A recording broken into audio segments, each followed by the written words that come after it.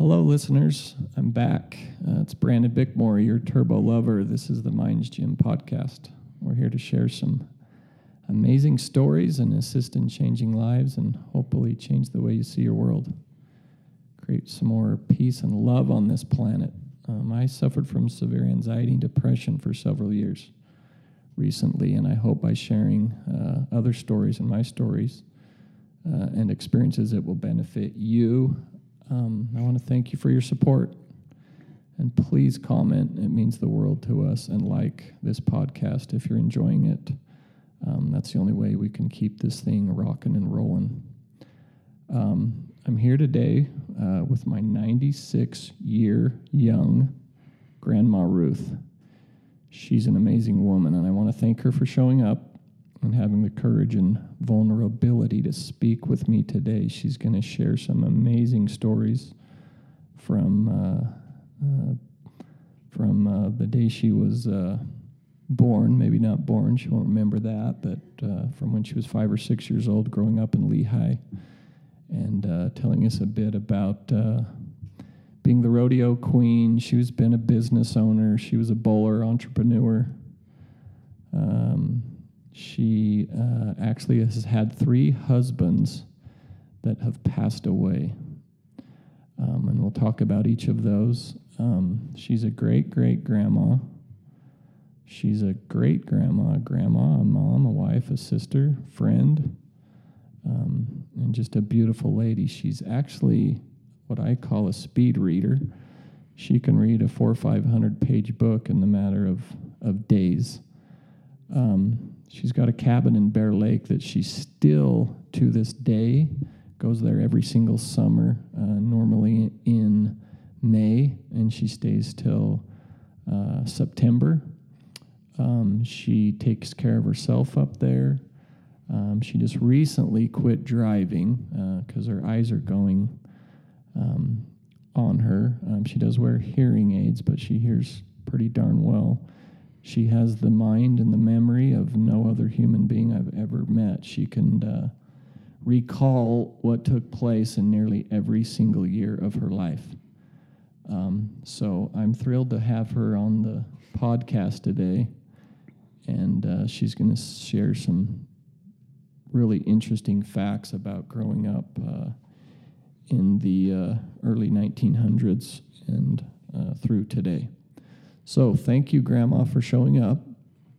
I appreciate you being here. You are sweet to share some of your time with me, and I think this is going to be a beautiful experience for myself and also the family to be able to have your voice recorded that we can listen to when you decide to move on to the next place, which I believe we all go to, which is heaven. So thanks for being here, and if you'd like, Grandma, maybe just briefly tell me about your childhood and growing up in Lehi, and then just briefly tell me about your mom, your dad, and maybe your siblings to start with, and just a brief minute on each. My mother and father were very good people. We worked hard. Dad was a farmer. Mother was a housekeeper. Stay-at-home moms were the only thing that happened in those days.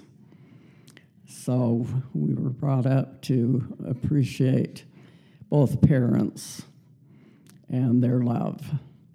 I had 3 brothers and 2 sisters. My older brother was 2 years older, Veer, and he passed away at 60 from being asthmatic since birth and having an angina heart, which was they couldn't do anything about in those days but can now. My brother Paul was 4 years younger than I, and he is still alive and is doing well. we had a very good relationship, all of we children.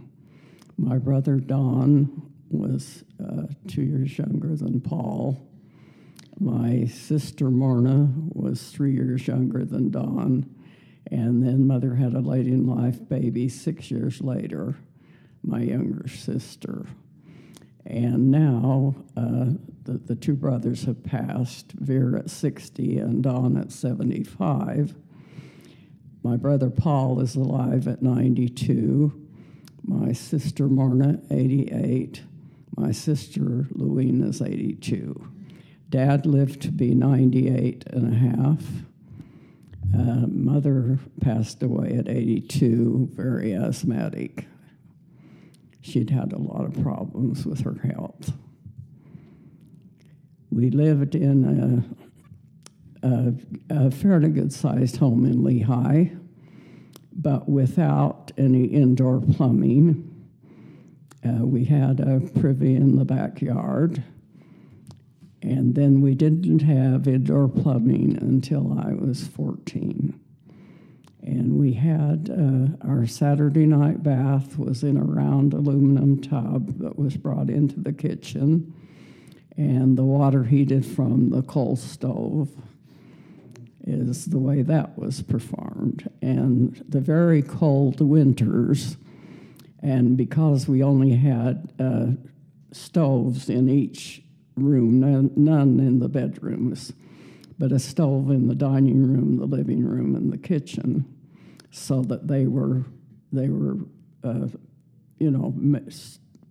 fires that we had to lay. That Dad would usually lay them at night so they could be lit in the morning. And so to go to bed in our upstairs area, we took warm bricks wrapped in flannel upstairs with us to use as our warmth at night. It is wonderful to think of what we've had since then.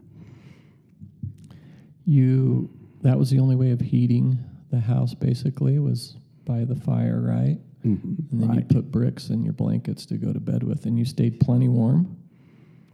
And we dressed warmly, of course. Warm. So were any of the nights chilly? Oh, it was very chilly. Yeah. We had very bad winters in Lehi. Yeah. Dad occasionally had to take us to school behind the horse with a little sleigh like we had to get us to school and back. Really? Mm-hmm. So back then, were there cars? Yes. The only car we had to begin with was a Model T Ford. What year was it? I think probably that was, I'm trying to think how old I was at that point when we got it. I think I was about 8 years old at that point. And, of course, Dad taught the boys to drive, but he never did teach me to drive. And I didn't learn to drive till I was 35 and pregnant. I wish I had had that experience sooner, but I didn't have occasion to need to. Tell me about the horse and the sleigh, Grandma. Did you guys make the sleigh, purchase the sleigh? How many people could sit in the sleigh? Well, just a couple. Really? So just a couple of you would go to school at a time, and then Grandpa would come back and pick up the other two and then go back and forth? I assume that was a little chilly in the winter, right? Yes, the sleigh. And of course, Dad in the winter, being a farmer, he was at home all the time in the winter. So he was very available to us for all that was necessary. It was farming. I know farmers love their lives, and to this day, I have a brother that's still doing a garden at 92 years old in one of the biggest gardens in Lehi, and hands out the vegetables to everyone. And that's so neat. I think farmers are some of the most beautiful, hardest working humans on the planet. It is hard work. It is very hard work. And our main income that we had was sugar beets. And there was a company, Utah Idaho Sugar, that bought the farmers' sugar beets. And that was our main product, was sugar. And it wasn't as much then the sale of hay as it is now, because the farmers usually grew their own hay. But that was one of our main products. How large was Grandpa's farm? Like, how many acres did he actually farm? Do you believe? I don't exactly know that, Brandon. We had 3 different farms in different sections of Lehi. And you don't know how many acres he owned? Because I know he owned a bunch of land in Lehi, right? Yes, he did. Eventually. He did. Several He did. hundred and acres? Some of it we hayed, and some of it was beets. And that was mainly the products that were grown. What would you guess how many? Our garden was a smaller one in a different area. Yeah. So how many acres would you guess that he farmed back then? Do you have any idea? I don't. I've been trying to think what. I would say 200 or so. Do you remember back then, Grandma, when he bought that land? Did he own it all, or did he lease some of it? And what did he pay for land back in the early 1900s? He owned it all. And do you remember what he paid for it per acre? I have no idea. I have no idea, because some of it came from his father. Oh, so it was generational farmer, basically, so the land was handed down. Did his father get it from his father? And was he also raised in Lehi? Yes, but his father had a very short life. I think Grandpa was probably dead at 60, as I recall. And he also grew up in Lehi? Yes. Farming? They had come across the plains. Yeah. Where did they come from? England, mainly. And did they reside right after they came over from the plains? Did they resided right into Lehi? Or as far as I know, yes. Yeah. Huh. That's really neat. Grandma was a little English lady. She's not a very large-sized lady. Yeah. But we didn't have them for very long. Grandpa, I think by the time I was 6, had passed. And Grandma passed when I was probably 10. So we didn't have Dad's parents very long. Right. And then Mother's parents, he worked at the sugar factory, and he was probably gone by the time I was 5. But Grandma Taylor lived to be, I can't remember exactly how old she was when she died. I think she was in her 70s probably. But I was in high school. I was just graduating at the time Grandma passed away. So tell us, Grandma, a little bit about the Depression. So you were the oldest of 6 kids. Talk to us a little bit about I was the next to oldest. Well, the next to oldest. Yes. I was there the were 6 oldest of you. girl. You were the oldest female. Tell us about growing up in the Depression and what kind of stress and maybe pressure it put on you, or did you not even possibly realize? Well, we didn't even possibly realize, because we had everything we needed. We had the cows, we had the pigs, we had the chickens. We had 3 large coops of chickens. And that was one job I did not like, was gathering eggs, because you had to reach under the chicken to get to the egg, and then you had to worry about whether there were rats that were coming into the coops. And we would have certain evenings that we would take baseball bats to go out to try to get rid of the rats, because you didn't want to put poison or anything out at that point. So it was, and that was one of our big life money also, was having the chickens. Mother used to do what you call candling the eggs, which was cleaning them all off and packing them in crates so that they could be picked up the next morning by the Intermountain Farmers Association that was in American Fork at that point. So that was an evening job that Mother had, regardless of what else was happening in the household. And so being the oldest girl, I had a lot of duty so that Mother could be free to do that. We all had our certain jobs, and the one thing I didn't like to do, we also grew the wheat, and then you had the threshing of the wheat, and then it going into the bins, and we used to have to tromp that wheat, and I didn't like that one little bit. But Explain to me what tromping the wheat means. you got in the bin and kind of tromped it down with your feet as it was coming in. Really? Is that so all the seedlings would fall to the bottom, Yeah, basically? so that it, leveled itself out. Wow. So what did you do for the winters, Grandma? Did you just store a whole bunch of food?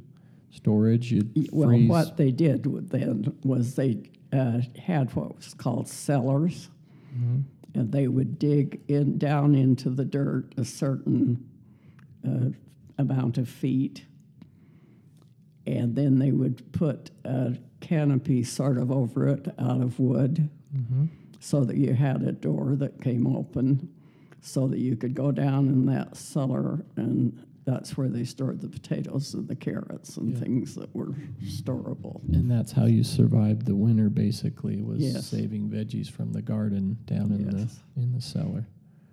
Yeah, they still do that today in some places. I know we go to Boulder, Utah every year, and there's Yes, I think they do. a couple. They farm and they live off the land, and they've got a couple of cellars, Yeah.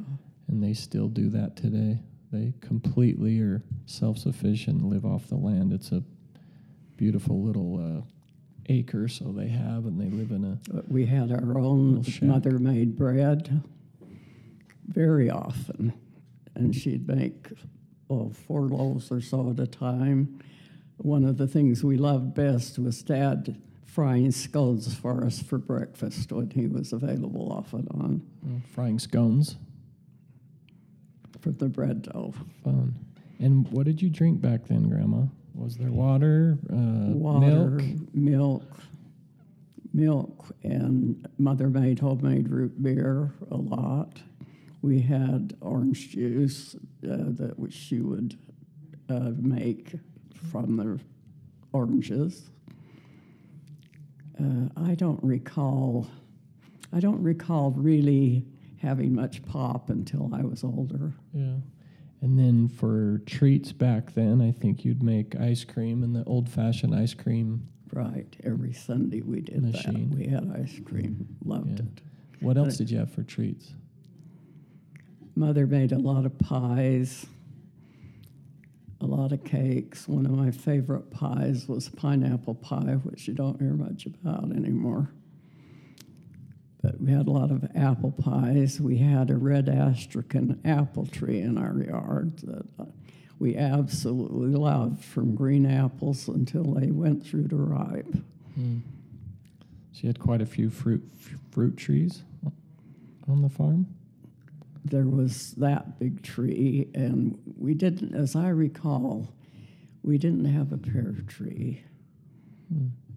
And of course, there wasn't a thought of lemon tree at that point. Mother was very fond of roses. She had her roses all along our fence line. That's where she just loved to spend her time, was out trimming her roses. She wasn't as fond of housework as she was of the outside with the roses and all. Yeah. So what did your high school or middle school, high school life look like back then? What did it look like? Yeah, what did you do in middle school and high school as a kid? You just went to grade school. I don't recall kindergarten. You started when you were 6 and went to grade school until you were in 8th, and then you went to junior high, and then you went to high school from 9th to 12th. Do you remember any? I guess it was 7 to 8 probably in grade, and then 9 to the 12th year in high school. Do you remember any significant experiences in elementary, junior high, and high school that you could share? Any experiences we would be? Well, grade school was, we had the history teacher, the geography teacher, the music teacher, the English teacher, the math teacher. It was, we had a good education. The only thing that I recall was, and we laugh about it today, because all my family can sing and carry a tune.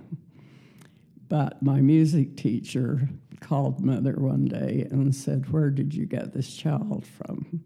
She can't carry a tune in a bucket, and I've never been able to. And the rest of them can." And I've always felt badly about that.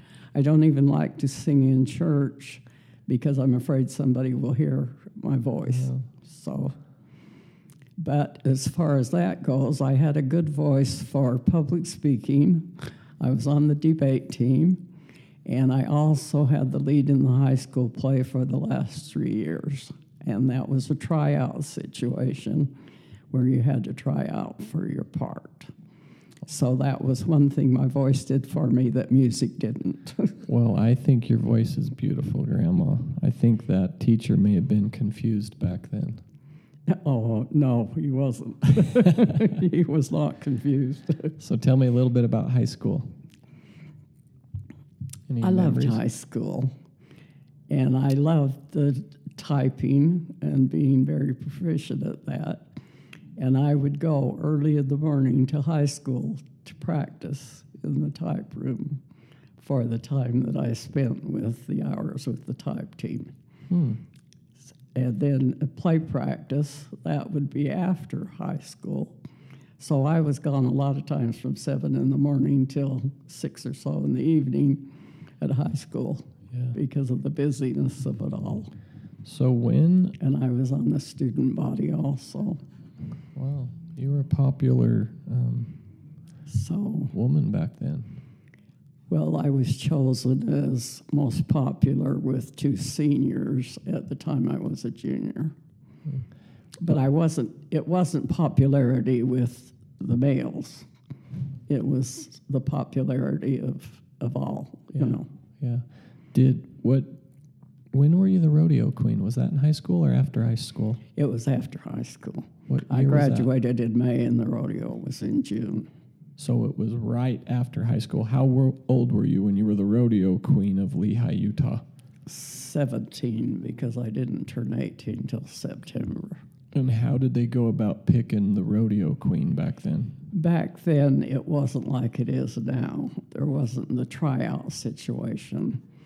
I was chosen by a committee, and they rented my costume. And a fellow in town had these beautiful gloves that were leather and had the long cuff on them with all these jewels and things in that he loaned me. And later, I have gone back for the 50th and also for the 75th, because at the point that I was rodeo queen, they hadn't had rodeo. They had had rodeo for 4 years before that, but not a queen. So at that point, the first queen was in 1940. So was that a tryout, Grandma? How was now it's a tryout. And back then it was just a selection process? It was a selection process. But did you put your name in a hat, or how did that go about? Or did they just come to you? No, they came to me. They just came to you and said, "Hey, and asked me to do it." But then for the 50th, my costume was rented from the costume house at that point when I was the first queen. Right. And so in that I had the pictures of that, I duplicated my costume for the 50th. And I still have it hanging in the closet. Really? And I also wore it to the 75th. Yeah. So you were the first rodeo queen of Lehi, Utah. Yes. Amazing. Wow. Well, I'm lucky to be the grandson of a famous rodeo queen. Oh, yeah. Oh, yeah. Brandon still loves to go to the rodeos. I do love the rodeo. It's so neat to go down to Lehi and But our watch. dances and everything in Lehi were choice. We had a lot of fun. Yeah. So after high school, Grandma, I think you said you got a job making like $99 a month back in the early 1940s. Tell me about the job. I had been going to LDS Business College, and they called me in the office and said that this Orange Transportation Company had called and wanted their fastest typist, which I was. So they said, if you want to go interview this job, then feel free to do so. So I did and got the job and worked in the afternoon I usually got to work from 2 and work till 9. And it was, then the bus service wasn't a bus service. It was a trolley that went down West Temple. And my cousin and I had rented a room in a boarding house that was just across from the temple. We were able to have that access to that trolley line. And also, it was so easy to walk over to LDS Business College. And Dad had arranged for our meals at the Lion House if we wiped dishes after the noon service and after the evening service. So we were well fed. But then the trolley line that I rode to go to work, there was an older gentleman that ran the trolley, and such a nice, nice man. And when he got acquainted with what I was doing and all, I should have walked up to a corner to catch him when I got off work at 9 o'clock at night. But instead, he would stop for me so that I could run out and get on just right at the company, which was very nice. But we didn't have to worry a lot then about being attacked or anything like they do now. So it was a lot safer place to be than it is. And that was in Salt Lake City, wasn't it? You moved from Yes. Lehi to Salt Lake? Yes. Yes. Were you excited to get out of Lehi to go to Salt Lake City? I was. Yeah. And it was amazing what $99 a month would do. I even bought new linoleum for my parents' kitchen floor and did 1 or 2 other things for them that they hadn't been able to do. And it was a pleasure to make that kind of money and think of that now. Yeah. Amazing that $99 could go a long way back then. That's pretty impressive. So tell me, Grandma, about the war a little bit. When the war started, and did Grandpa... Well, what happened with the war when it had started, of course, everyone we had been going with or anything was either going to be inducted or they were going to have to choose which line of the service they wanted. And if you wanted the Navy or the Marines or one of those, then you volunteered. So at the time that my first husband and I met him, I had left the truck line a year or so before to go over to the Union Pacific Railroad and work. And that's where I met my first husband. He was from Salt Lake. And he had suffered much more in the Depression than we had. They were very poor. He had to walk along the railroad tracks during the day and pick up the coal that fell off the coal cars to keep them heated at home. And they ate an awfully lot of beans. I felt so sorry for people that had lived like that after we'd lived as well as we had through the Depression. But what he decided to do was volunteer for the Navy. And so in doing that, we had been, of course, romancing at that point, and I had moved to the Beehive House, which probably everyone is familiar with. It's still on the corner of South Temple. And that was a fun place to live with all the gals that lived there. And I sometimes even walked to work when I started at the railroad. So that was nice, too, also, that it was that convenient. But we had hours at the Beehive House when we had to be in at 10 o'clock at night or else. And so if we went out very much, we had to be in at that time. But we started dating about 3 months was all before we got married, knowing that he was going to have to go, but we didn't know exactly when. But as we lined up the date for the wedding and everything, then he was called, and his date to leave was 3 weeks after we got married. So that was a blow. And where did he go to? He went to Farragut, Idaho, which was a Navy base, for his training. And then he was sent to Pleasanton, California, to await their ship. So at that point, I saw him when he came back from Farragut. And then when he was sent to California, I wanted to see him, of course, before he was shipped out. So I went to San Francisco and stayed with a girlfriend and her husband that had moved down there, and was able to see him once was all at that point.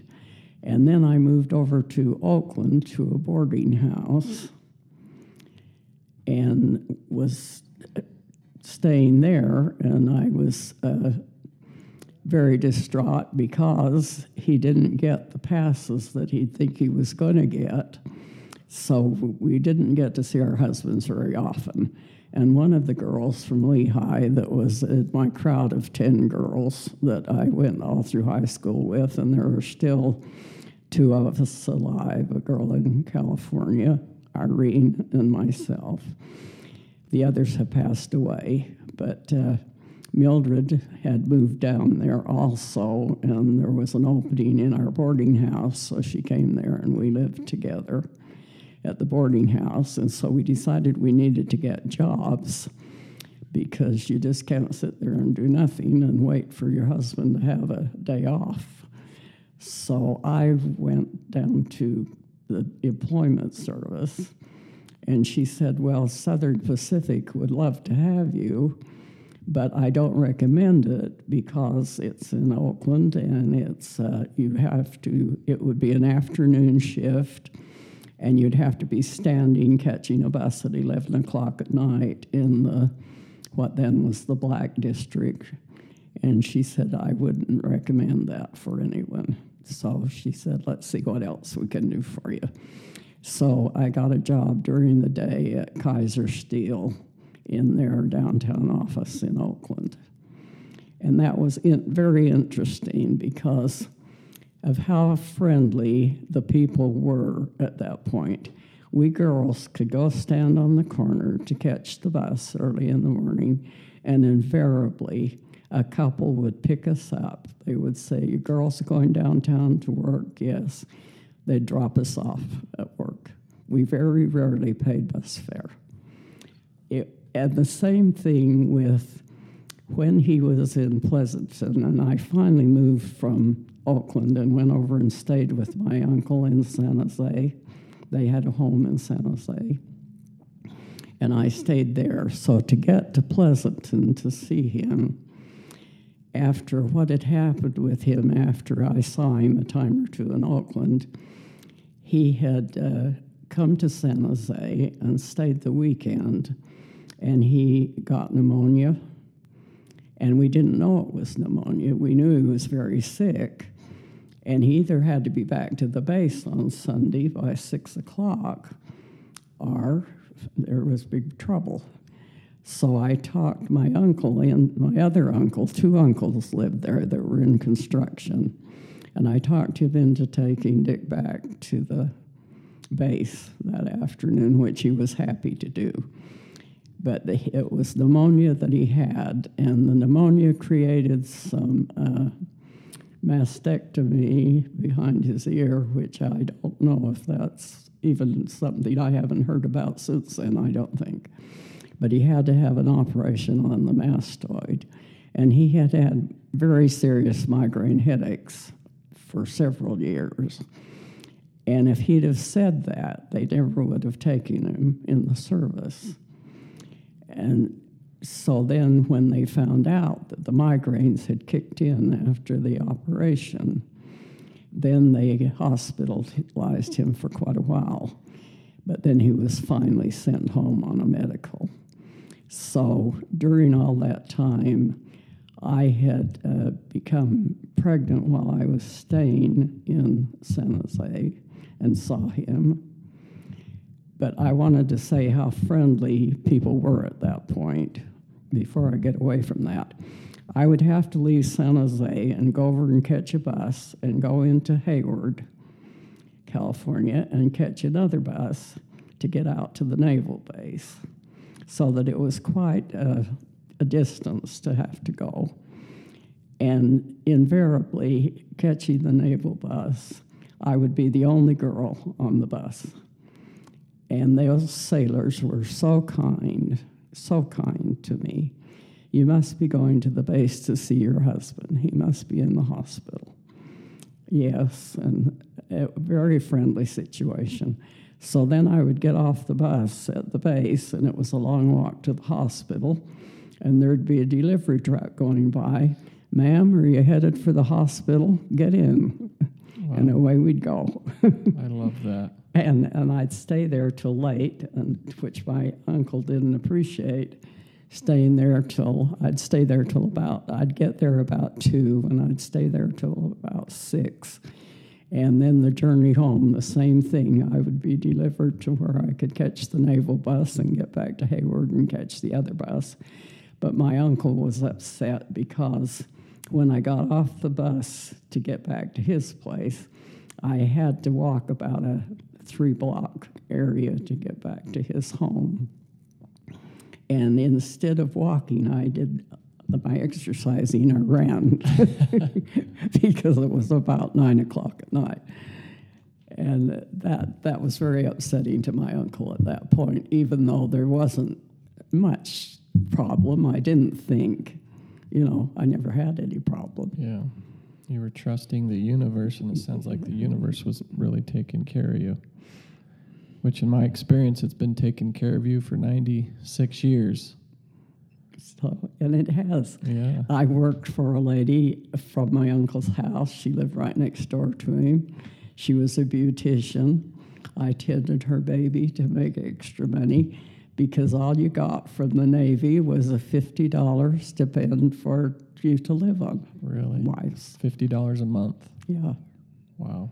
What year was it, Grandma, when you moved to San Francisco or San Jose and he headed off to the Navy? And where did he actually leave California? He went in and we got married in 1943, May of 1943, and he went in 3 weeks after. And so then when I became pregnant, your mother was born in August of 1944, and he got home about a month before she was born. So he wasn't gone long? No. No, and he actually never went into the service? He didn't the ship went out about 2 or 3 weeks after he had come home. Well, that was perfect. They were at the base a long time with their training before they... But he never actually went into the service. That's neat. So tell me, Grandma, a little bit more about your husbands, because you were married to Dick, which was your original husband, for how many years? Let me think about this now.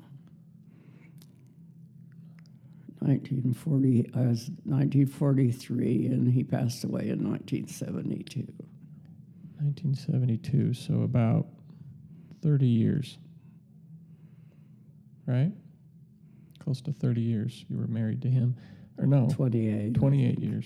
Yeah, 28. Is that right? Yeah. How old was he when he passed away? He was 48. 48.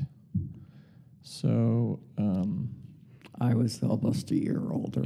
and he passed away of lung cancer? Lung cancer. Yeah. Can you talk me through that a little bit? How was that experience? And what was that like for you and all of the kids? Because we had the business, our bowling supply business, and it was supporting our oldest son and also our son-in-law. Mm-hmm. And so that was very crucial when he was discovered with cancer. The doctors had thought he had pneumonia, but we lucked out with a good internist that I had that discovered, through taking some x-rays, discovered the cancer, and it was only seeable by a pinpoint, actually, at that point. And the cancer men couldn't believe that doctor had identified it as being what it was. And then he was transferred to LDS Hospital, the cancer men there, that there were 3 doctors involved with his treatment. And he had a lot of pain, and he wanted his, we had bought property at Bear Lake in about 1968, and we had a trailer on the property, and we're waiting to see if we would have time and money to build a cabin. And at that point, we had been spending a lot of time, and the kids had been spending a lot of time up there with us, and it was wonderful. So he decided he didn't want to work anymore, that we were going to start building a home up there, and we had the loan approved and everything at the bank. We had to have a bank in Ogden because there wasn't one that supported that area in Salt Lake. And we had gotten our loan and everything taken care of, and the house was going to start in the year of 1972, and that was in May. And then he found out in May that he had the cancer. So he decided to quit and go up there and spend the summer and watch the house being built. And he lived in the trailer up there. And then we would go up on weekends and spend the time with him. And he functioned that way. He had purchased a motorcycle, and he would ride back and forth to Salt Lake for his treatments, which at that point was radiation. There was no chemotherapy. And chemotherapy came to be in October, and he was one of the first chemotherapy experiments. And he was able to have one treatment, and then was so anxious for another. But if your red and white cells weren't the way they should be, then you couldn't have it until they were with the testing. So he really only got 2 treatments of chemotherapy. So that wasn't a good experiment at that point. But there was no way that he could have survived at that time without any other treatments other than what he had. They didn't operate on lung cancer at that point, which I think they sometimes do now. So how long from his diagnosis to his death? 7 months. 7 months, so that was quick. Wow. Well, 7 months, let's see. Yeah, May, June, July, August, September, October. He died December. He was, the end of May was when they found out what it was, and he died December 7th. Wow, that's crazy. That's but quick. He enjoyed his time up there. Yeah, he loved it, and now you reside there every summer and go there from May to September, and up there all by yourself, taking care of yourself. Just beautiful. That's your little slice of heaven up there, isn't it? It is. It is. I say it's my happy place. Yeah. I love that you go there, and I hope you continue to go there for the rest of your life, which I'm hoping will be another 5 or 10 years.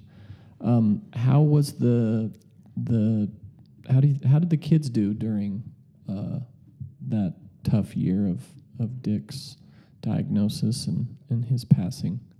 How was that for other family members? How did they take it? Yeah. I mean, Yeah, like how do you remember watching the kids and their behavior? And I'm sure it was tough and hard, but any particular? it was very hard, and it was very hard to keep the business going at that point. Other than, Greg and Earl were both trained well, so that we were able to carry it on through the few years after that. But it was very hard on the children, and particularly on Kelly, the baby at that point. He was 16 when his father passed, and that was a difficult time for everyone. Yeah. So. And I know Grandpa Dick, you guys owned Dick McMillan Sports Shop, which was a bowling store, right? You could go in there and buy bowling supply store, shoes, bowling balls, any equipment. And then we went into billiard tables also, and pool tables and foosball tables. And we sold trophies. Yeah, and engraved them. And trophies, and it was right next. And we were on in the DeGoyer Tile Building on 21st South and 8th East, and then we moved to the Ritz bowling lanes, the west end of that. Yeah, which was right off of 20.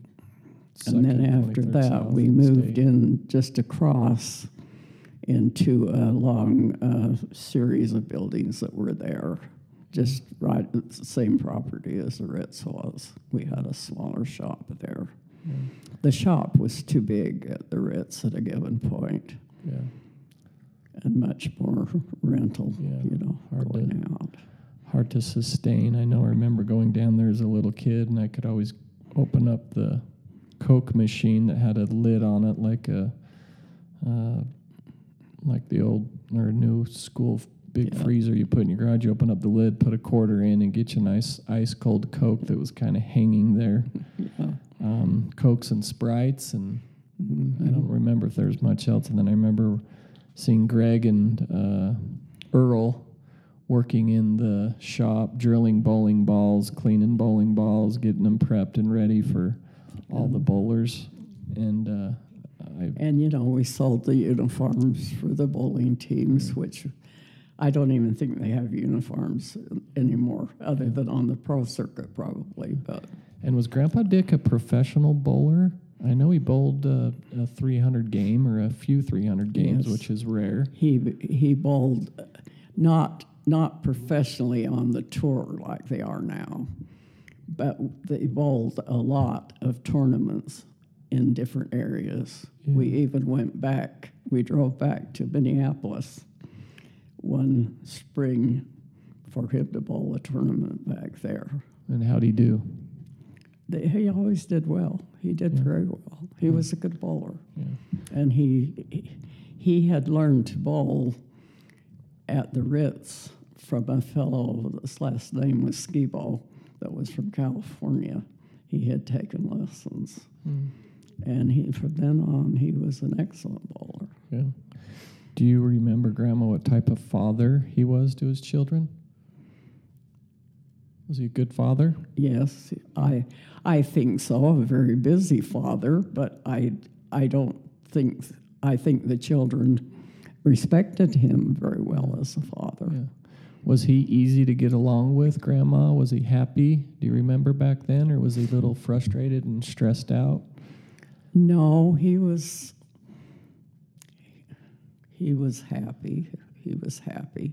He loved doing what he did, and he worked at the bowling alley part-time 3 nights a week.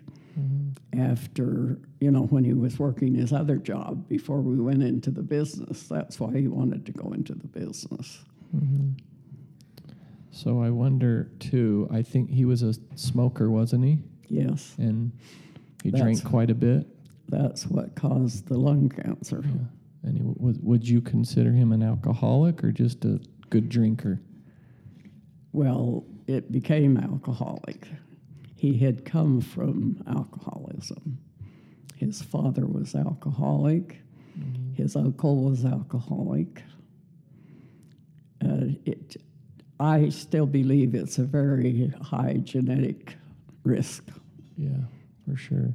And when he was drinking, Grandma, often, and I don't even know, was he, could you get along with him when he's drinking, or was he more angry and negative when he was on his drinking binges? Oh, it isn't easy to live with an alcoholic. Yeah. I wouldn't recommend it to anyone. Yeah. I wouldn't recommend it. Yeah. But I don't know that the children probably noticed it as much until the worst part, before he started going to AA. Yeah.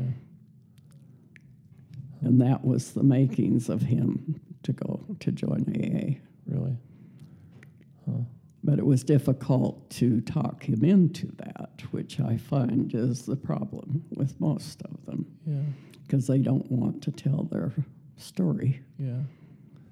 But once they do, and the men are what they are, and he lucked out with a very, very good man that had been on the program for quite some time. Mm-hmm. And he and his wife were some of our best friends. And while he was suffering through his cancer, I could call, the fellow's name was Jack. I could call Jack and say, Kelly and I need some time away. And he would come and sit with him for a couple of hours or so while we took off. What was Jack's last name? Do you remember Jack's last name? Jack and Lou, but I'm trying to think of his last name. It's been a long time, Brandon. It's been a long time. It's okay. Just curious. What was so what type of spouse would you say Grandpa Dick was? Was he a good spouse to you? How did he treat you? Well, he wasn't. He had seen his temperament of his father with trying to bash his mother around a bit. Mm-hmm. And so he didn't believe in that type of thing. He didn't lay a hand on me. You know, he wasn't a mean alcoholic. Yeah. Was he verbally abusive at all, or when he would get on his binges, or was he? Not really. Not really.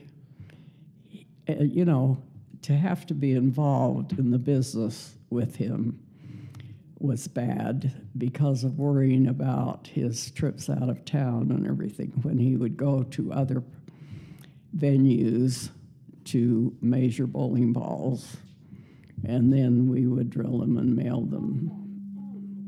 Mm-hmm. That's okay. That's just your phone ringing.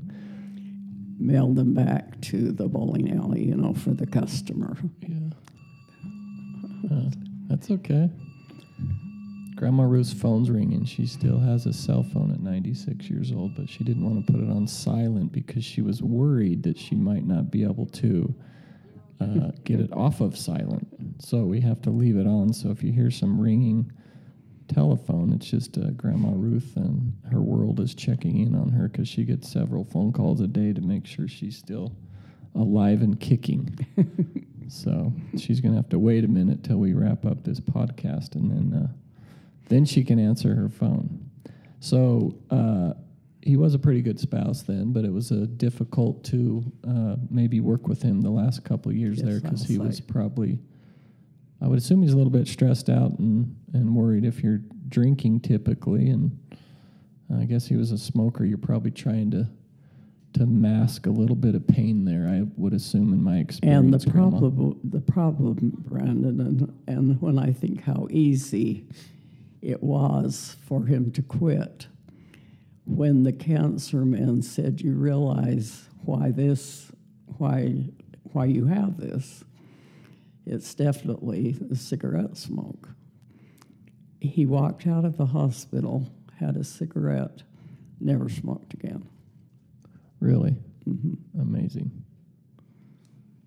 So, Cold turkey. Good for him. So let's talk, Grandma, about your number 2 hubby. His name was Grandpa Ray. Ray Richens, right? yes, What year did you marry him? 1974. And he lived till what year did he pass away? He only lived 8 years, Brendan. Really? That was the sad part. So 1982? Yep. Wow. So you were married to him for 8 years. And tell me just briefly about Grandpa Ray. What was your relationship like with him? Very good. He worshiped the ground I walked on. Oh, wonderful. And he was a very good father to Kelly. Yeah. Excellent father. Hmm. Were the other kids gone when you married him? Were they out of the house? Yes. They were. Mm-hmm. Huh. Kelly was the only one home. Only one still home. He was the baby. Yeah. And then Ray, what did he do for work? He was a truck driver, not a line driver, but a in-town delivery. Yeah. And I remember him, you guys bought a motorhome. I remember you took us to Disneyland when I was probably 10 or 12 years old with all the cousins. We traveled quite a bit, and he was so looking forward to retiring at 60. Yeah. And he was turning 60, of course, when he passed. Really?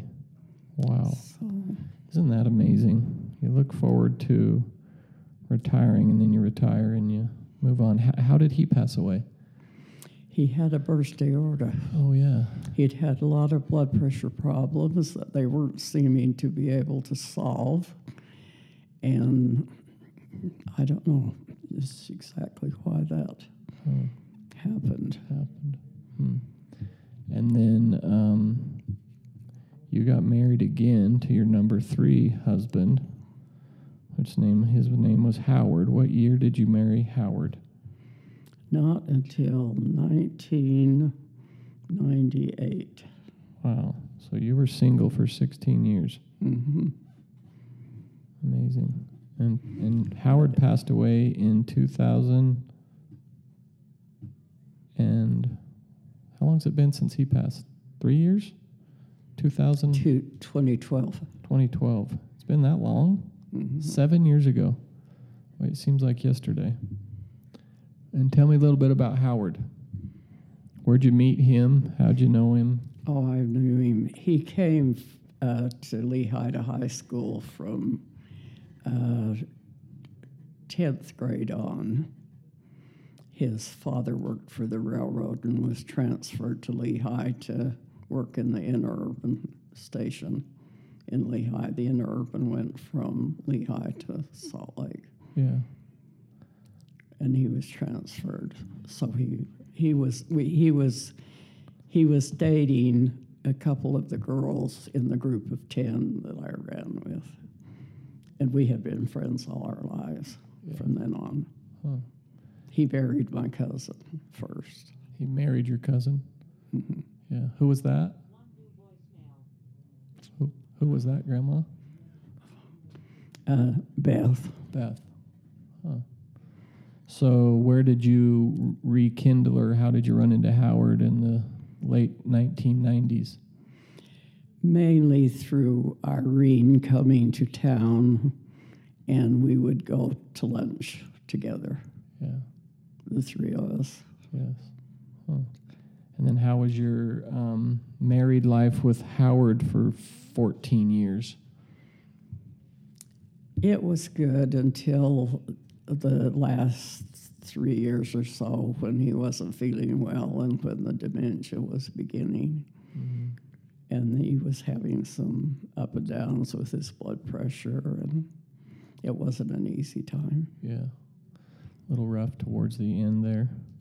And he passed away, didn't he? Fell over on the steps going into the house or something? With a heart attack. And had a heart attack.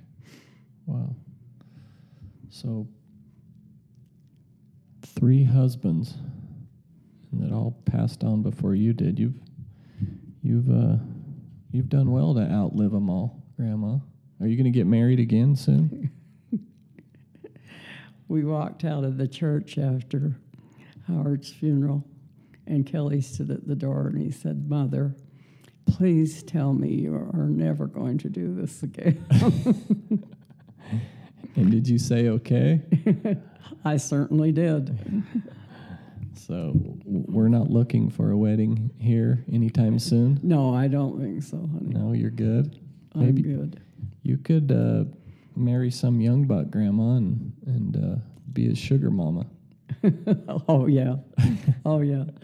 No, Brandon, I think one of the worst occasions in my life, other than deaths, have been when I had to take the business down. Yeah. And that was in probably 89. That was very difficult for me. Yeah. And, there was too much competition. We were indebted, and I wouldn't go bankrupt. And so I sold my home to pay off the indebtedness. Mm-hmm. And then I knew I had to get a job to exist. And I was crying for 3 weeks. And my dad would call Morna each day, because Morna was working in Salt Lake. And he would say, "How was she doing today? Is she still crying today?" Yeah. Morna would say, "Yes, I was." Yeah. And so, where Dad didn't swear, Mm-hmm. he called me up and he said, "When are you going to get through the damn bawling and get out and find yourself a job?" Those are some good words of advice. So anyway, I did get out and find myself a job, but I had very much difficulty finding a job. Yeah. But you got a wonderful job working up at the University of Utah in the gift shop, right?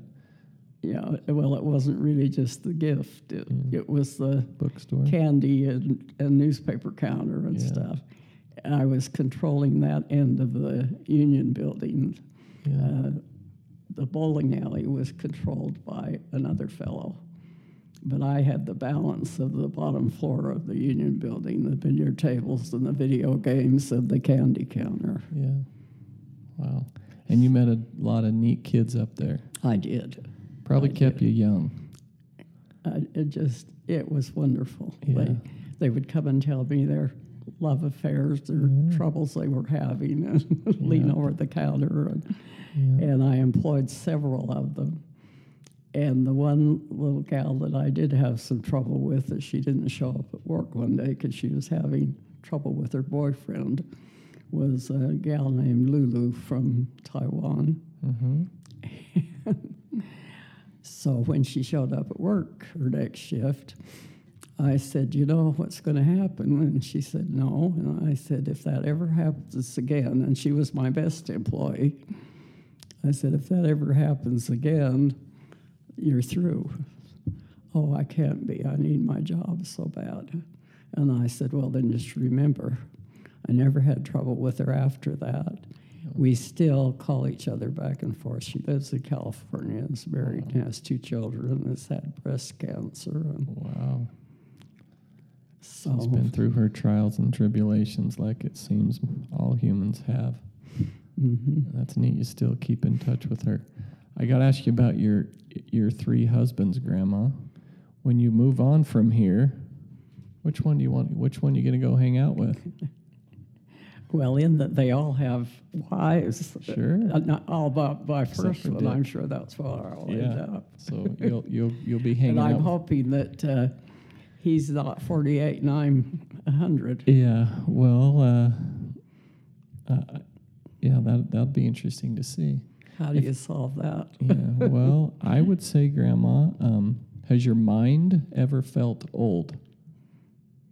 No.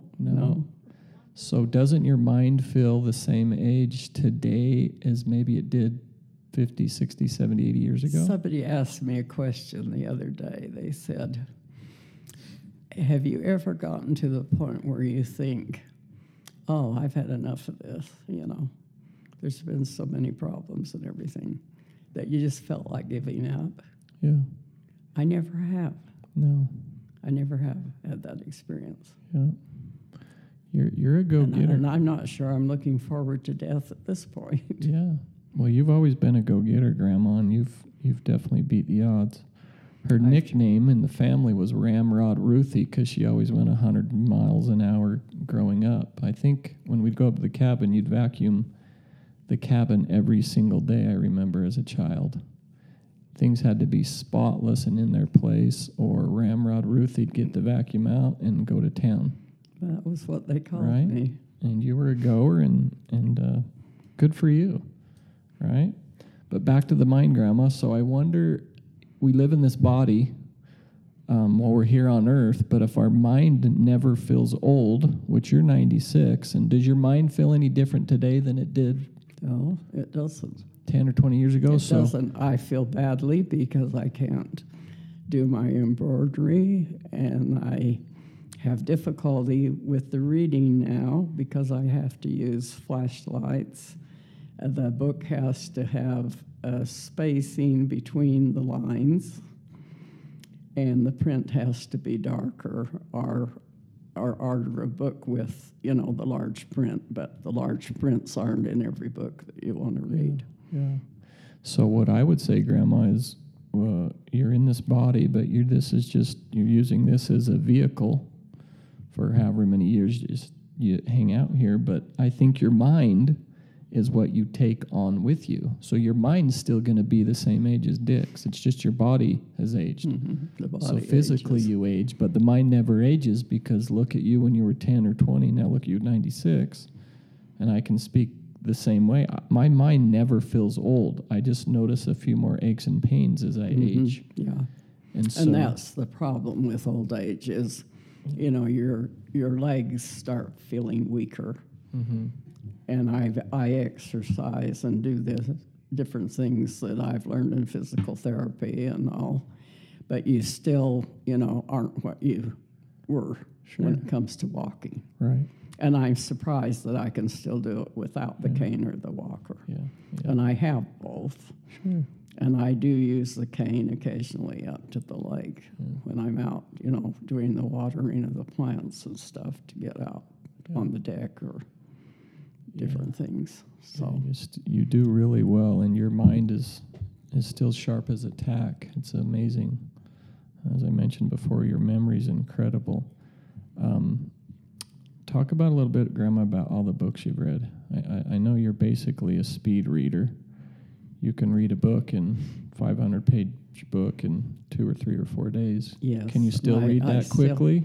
I still love it, and I'm slower doing it now because of the situation. I'm pleased with the new flashlights that I ended up with at Christmas time after seeing one down in San Diego at the condo. Yeah. And I can just take it out of the wall, and it recharges. It's in a little section that recharges itself. Yeah. So I have 3 of those around the house and have one right by my chair that I can just read with. So, how many books, Grandma, do you believe you've read in your lifetime? Oh, honey, I would have no idea. I have thousands. Thousands. Because you read 1 to 2 books a week when you were really good at it. Now, do you average 1 a week or 1 every other week? About 1 a week now. 1 a week.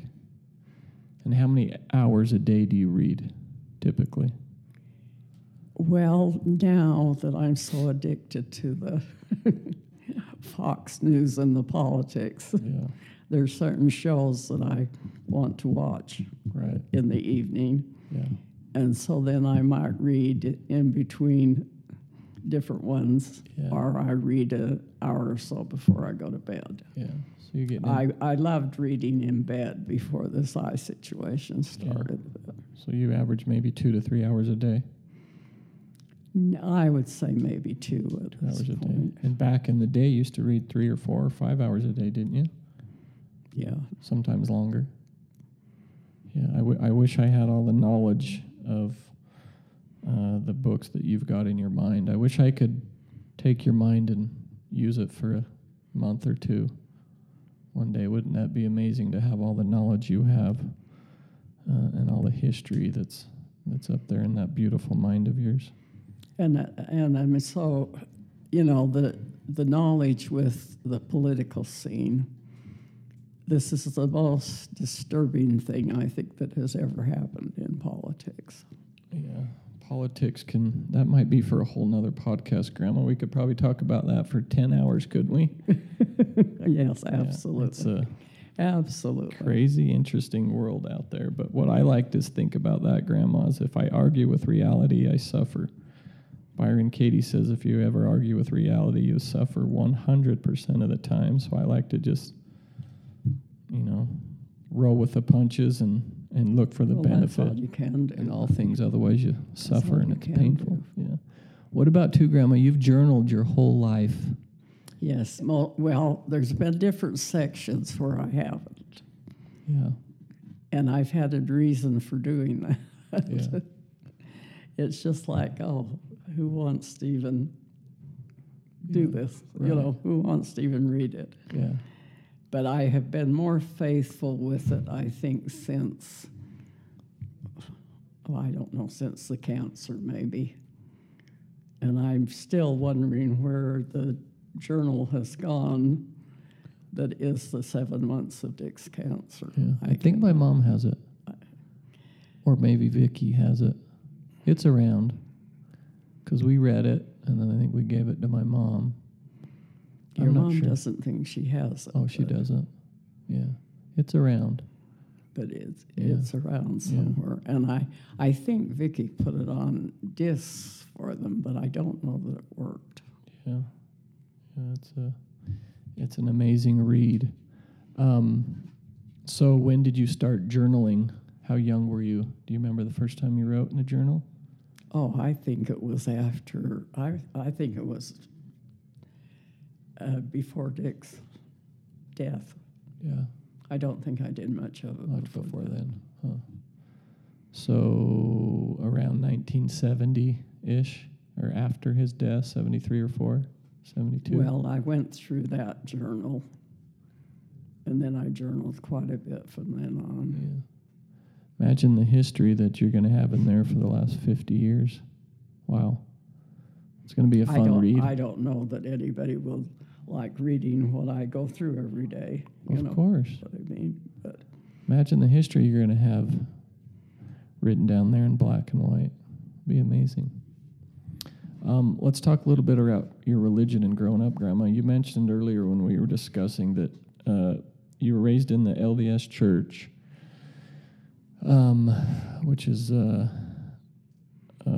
prominent church in the state of Utah. But you said on Sunday there was 3 church meetings. There was a morning session that was 3 hours, an afternoon session that was 2 or 3 hours, and an evening session that was 2 hours. So it was a good 6 or 7 hours of church, and they also taught a lot of homemaking skills. Tell me just briefly about the church meetings back in we had primary and Yeah. Sunday school and mutual. Uh-huh. And so you had all those different avenues that the different things were taught. And what else did you do there? There were lessons. And it's pretty much, the sessions were pretty much like it is now, where you have the speaker and the different talks and the sacrament, and then you go to the classes, or you go to Sunday school, and then you go to Relief Society. Mm-hmm. That was pretty much the way the main meeting was then. Yeah. But then you still had another series of the talking and stuff in the second one and the third one, and the singing.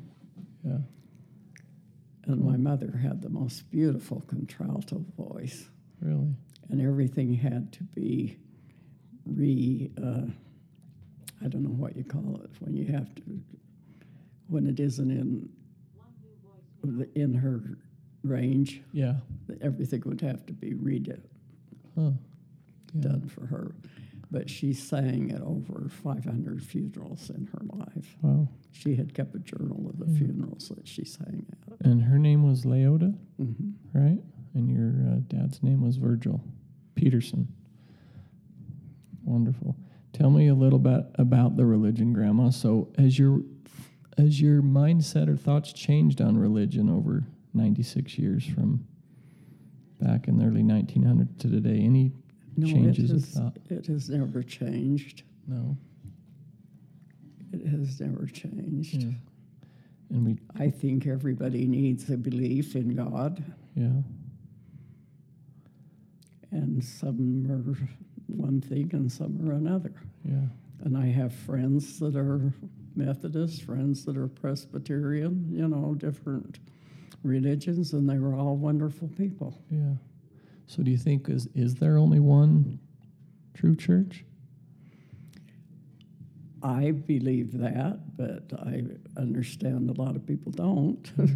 So, Well, they might believe it too, but they might believe that their church is true. right. Right. So probably everybody believes that whatever they're doing, whatever they're following is their way. What about heaven? And obviously, we talked about you believe in God. Do you believe in heaven? And then do you believe in hell or Satan? What's your thoughts on Satan and hell? Yes, I don't know exactly what he would be.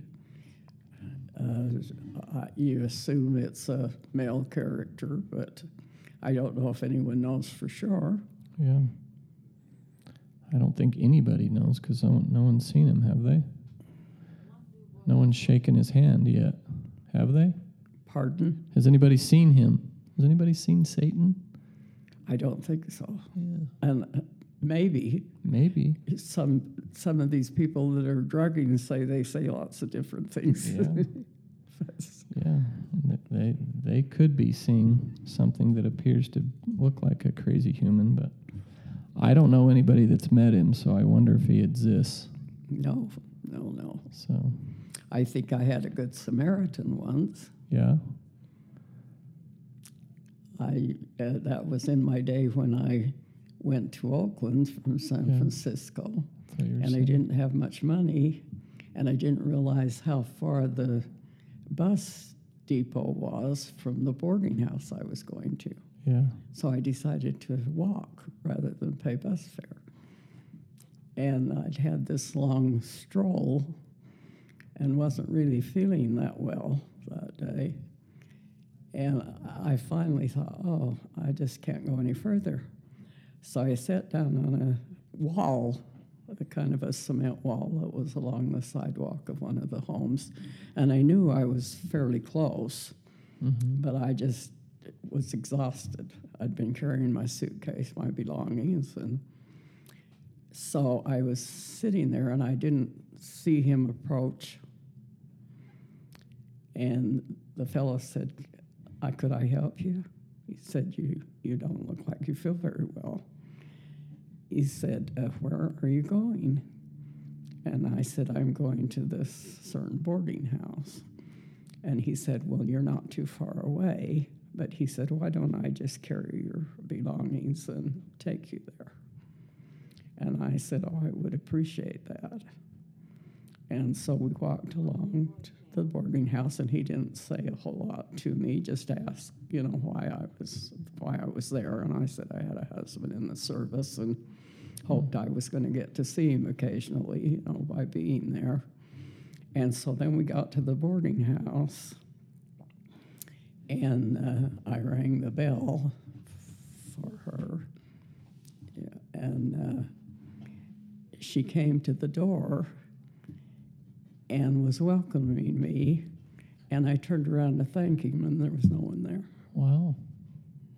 So maybe you believe in angels? Yes, I do. Wow.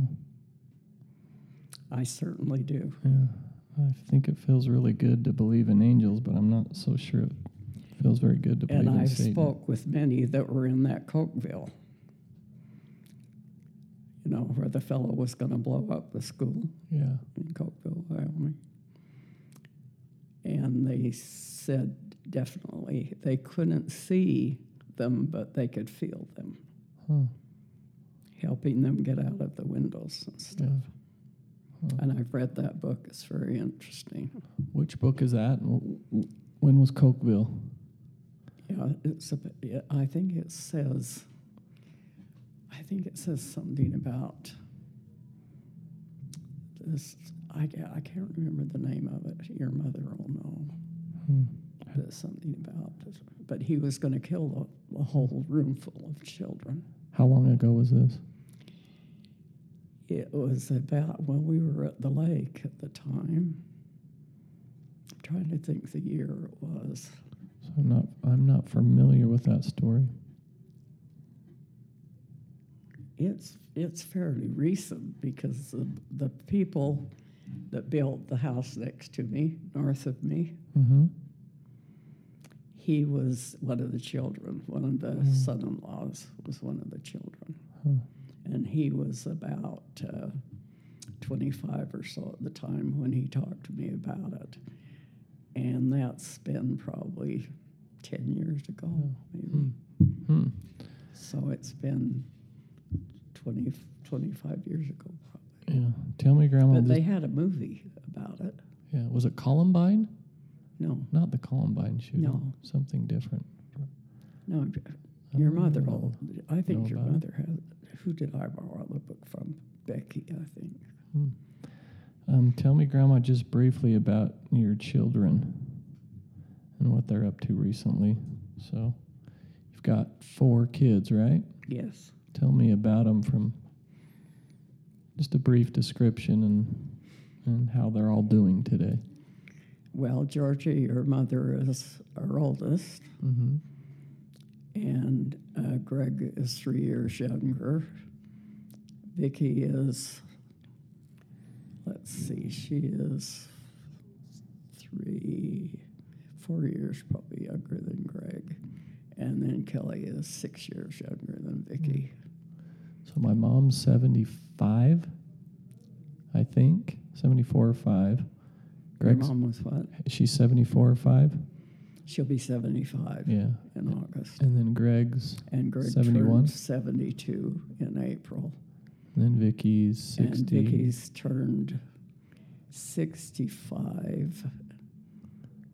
And Kelly is, Vicki is probably now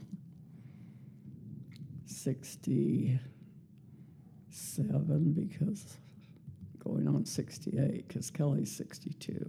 Yeah. And so tell me how they're all doing. I know start with Kelly. He's been struggling. He's back in the hospital the last few days with some stomach issues and a bacteria that has come back. He was in the hospital for 3 or 4 months last year, or the year before. He was in for most of a year. Yeah. Off and on with the operations. And everything that was going on. Stomach issues, right? He's had a lot of his stomach and colon removed. And, it was mainly intestine more than it was colon when it was over with. Split intestines. Yeah. And you don't have as much intestine as you have colon. Yeah. So they have to be careful. Right. And that has been my most serious operation, was my colon operation. Really? I've only had 2 DNCs after having children and a back operation in 1998. And then the colon operation when I was 93. You've done pretty well for yourself. I have. Wow. I have. I've been blessed with excellent health. health. Other than asthma, which I no longer have either. You've overcome taking your medication and your vitamins and your supplements and your minerals. Yeah, doing great with Q96 is what you attribute that to, right? Yeah. Getting some good vitamins and minerals into your system. So tell me a little bit about Kelly, Grandma. How much does that worry you as a mother to have a child that's been in the hospital I think that is your main worry as a mother, is that you don't want any of your children to depart before you do. Yeah. And I think he was nothing but a miracle when it was all over, because it was something that I felt if he'd have gotten a consult a little bit earlier on and ended up with the doctor that he finished with, he wouldn't have had that much problem. But then you do what you think is the right thing, and hopefully you have the right person, which I definitely did for mine, because in going into American Fork Hospital and being diagnosed and having the 4-day stay, I knew very well they did not want to operate on me because of my age. Because, in going in and being operated on by the woman doctor that I was, the anesthesiologist said, how upsetting this is to us, because he said, a woman your age usually do not end up with your mental faculties after the anesthesia. Mm-hmm. And I said, I know that because I experienced it with my brother's wife, Mary. Mm. She was never the same and spent the rest of her life 3 years in a rest facility and never did remember that she was married to my brother. Wow. And so I said to him, well, my kids say I have a mind like an elephant. I never forget anything, and I want it when I come out. Yeah. And he said, well, I'll do my best for you, but I'm worried about you having been asthmatic and the problems we might encounter. Yeah. But he said, I promise you I'll do the best I can. He said, we now use a system of blowing out with oxygen, which I really didn't understand at that point. But anyway, I came out of it with my faculties, and your mother and Kelly were standing there, and I asked, about how long I'd been and whatever, and Kelly said, well, Mother, we won't worry about your mind from now on. Yeah. So. It's sharp as a tack. So tell me, so Kelly's in the hospital, is supposed to go home today, recovering well. I got a text from Joan. She said he's doing good, so we're crossing our fingers that he keeps moving forward. And then, what about Vicky, Grandma? What's Vicky up to recently? I really don't know. Yeah. You haven't talked to her in a while? No. I have never had any response. Yeah. How many years has it been since you've spoken with her, do you think?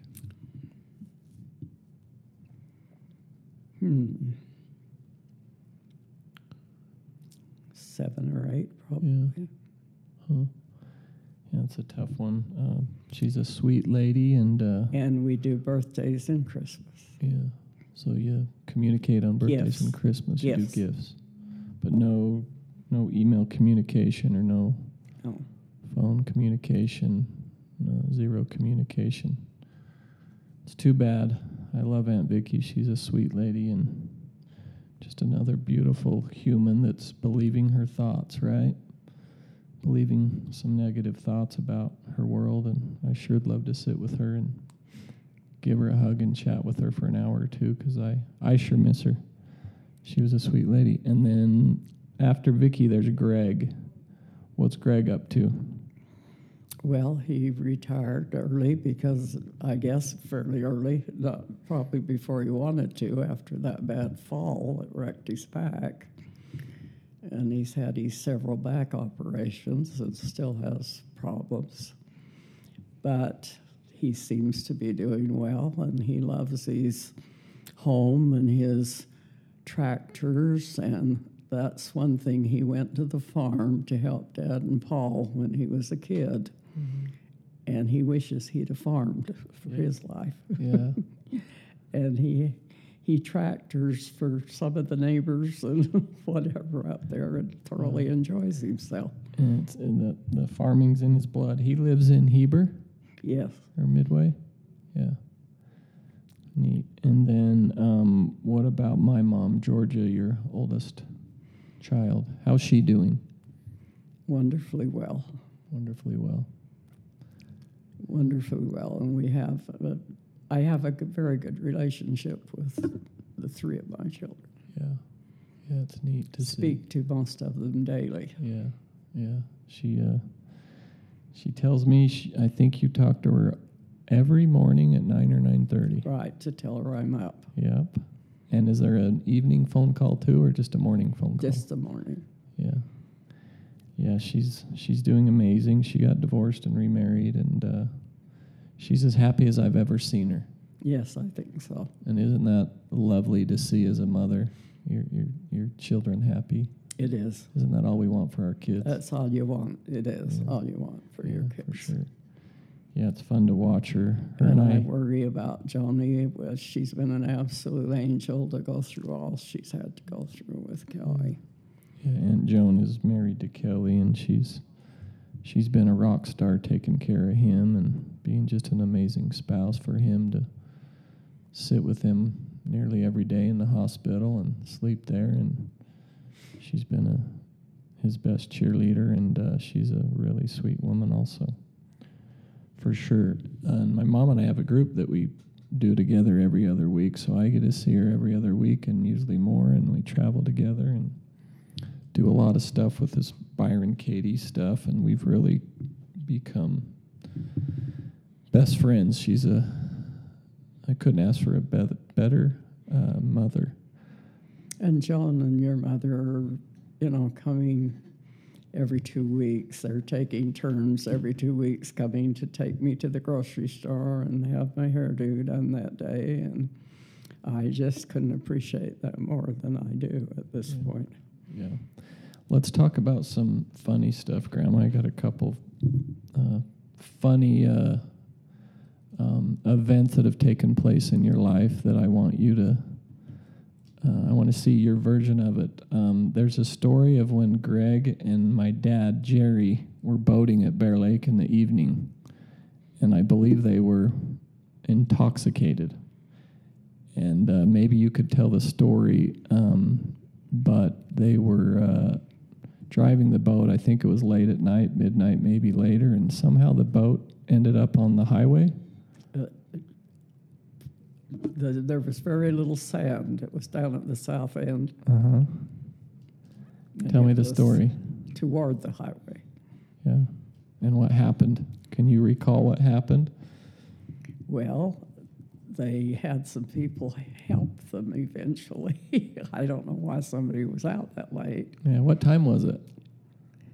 Oh, I think it was 2 or 3 in the morning when they got back. Really? And I could have You could have what? killed the two of them at that point. Because that's when he was not feeling well with the cancer. Yeah. So that was when Dick was still alive?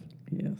And they were out partying on the boat. That would have been very serious Yes. if he had known. Really? Oh, yes. He doesn't know about the story? No, I'm You sure kept not. it from him? Didn't want to cause him any more harm? I So what am happened? How did they end up from the water up and onto the beach and onto the road in a boat? Well, I think they thought, if you've ever been on Bear Lake after dark and they have turned the lights off the marina, which is the only lighting at that point. Now there's a lot of homes that may have lights on the sides. But down there where there's no light, that was very possible.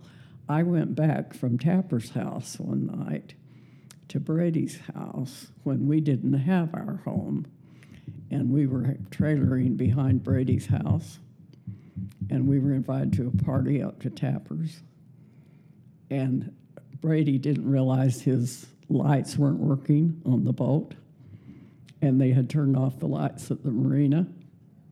Oh, you can't imagine how black to find your way back to where you're going. Huh. And then Phil Tapper, Mrs. Tapper, her card ladies were out on the boat and had been out all day. And they stayed out too long. And they were trying to find their way home after dark. And the same thing had happened. And when we realized that she had not come back yet and knew that they were out there, then Dick and them built a great big bonfire, knowing that she would recognize that, because we always had a bonfire most every night. And she wouldn't come over, but Gil would always come over and spend the evening with the kids. Loved every minute of it around the bonfire. And so that's how she found her way home. Really? But if you knew how dark it really is, you would understand how they did what they did, thinking they were headed up the lake, which they were not. Yeah. They were headed across the lake, up the beach, and onto the highway. Yeah. So. In a 22-foot ski boat. Pretty funny story. We've heard that story several times in our lifetime. What about another thought at Bear Lake, Grandma, when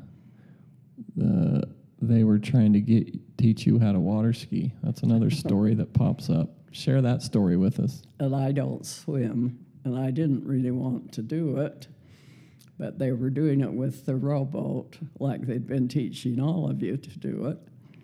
And so, though you can do this, well, then they decided to use the bigger boat, I guess, with that day with it. Got me all geared up for it and everything. Oh, man. It was... You didn't get up on your skis, Grandma? No, I could not. I could not. You know, I'm frightened of water, and it's amazing that I love it as much as I do. Yeah. Because and a new friend of mine up there, Lee Murdoch from St. George, Ann was going to teach her to swim this year. Yeah. And Lee said, "You could come and learn with me." And I said, "Oh, no, I can't." Yeah. Especially not at this age. Yeah. So anyway. Wow. But my funniest experience, I think, with the rowboat and the paddle boat, which I love to do, go down with either one and see everything along the beach from the side that you don't see it from the highway. So Connor, I think he maybe was, 10 or so when this happened. And I said to Connor, let's go out in the paddle boat today and just go paddle down the beach. Well, we did, and came back and came up to the dock, and I said, "Now, Connor, you got to hold the boat while I climb out." So he gets out on the dock, and he's holding the side of the paddle boat, and I'm trying to get out. He's holding, and the paddle boat is moving. And I'm stretching. And all of a sudden, I just fell in. Yeah. Because what else do you do? Yeah. You know, the boat was gone, and he couldn't hold on any longer. And he's standing there, and I don't know whether he's going to laugh or cry. And, Grandma, I'm so sorry. I said, well, now just go get a towel and everything for me, because I'm going to go in the outside shower, bring these clothes down and bring a towel. That's where I ended up. But he never has forgotten that one. That's a funny one. When you were trying to water ski, I remember, weren't you getting ready and somebody was in the boat and said hit it, and you weren't quite ready and you just dumped your face right underwater? Yeah. Who yelled hit it? And you weren't ready, yeah. Do you remember?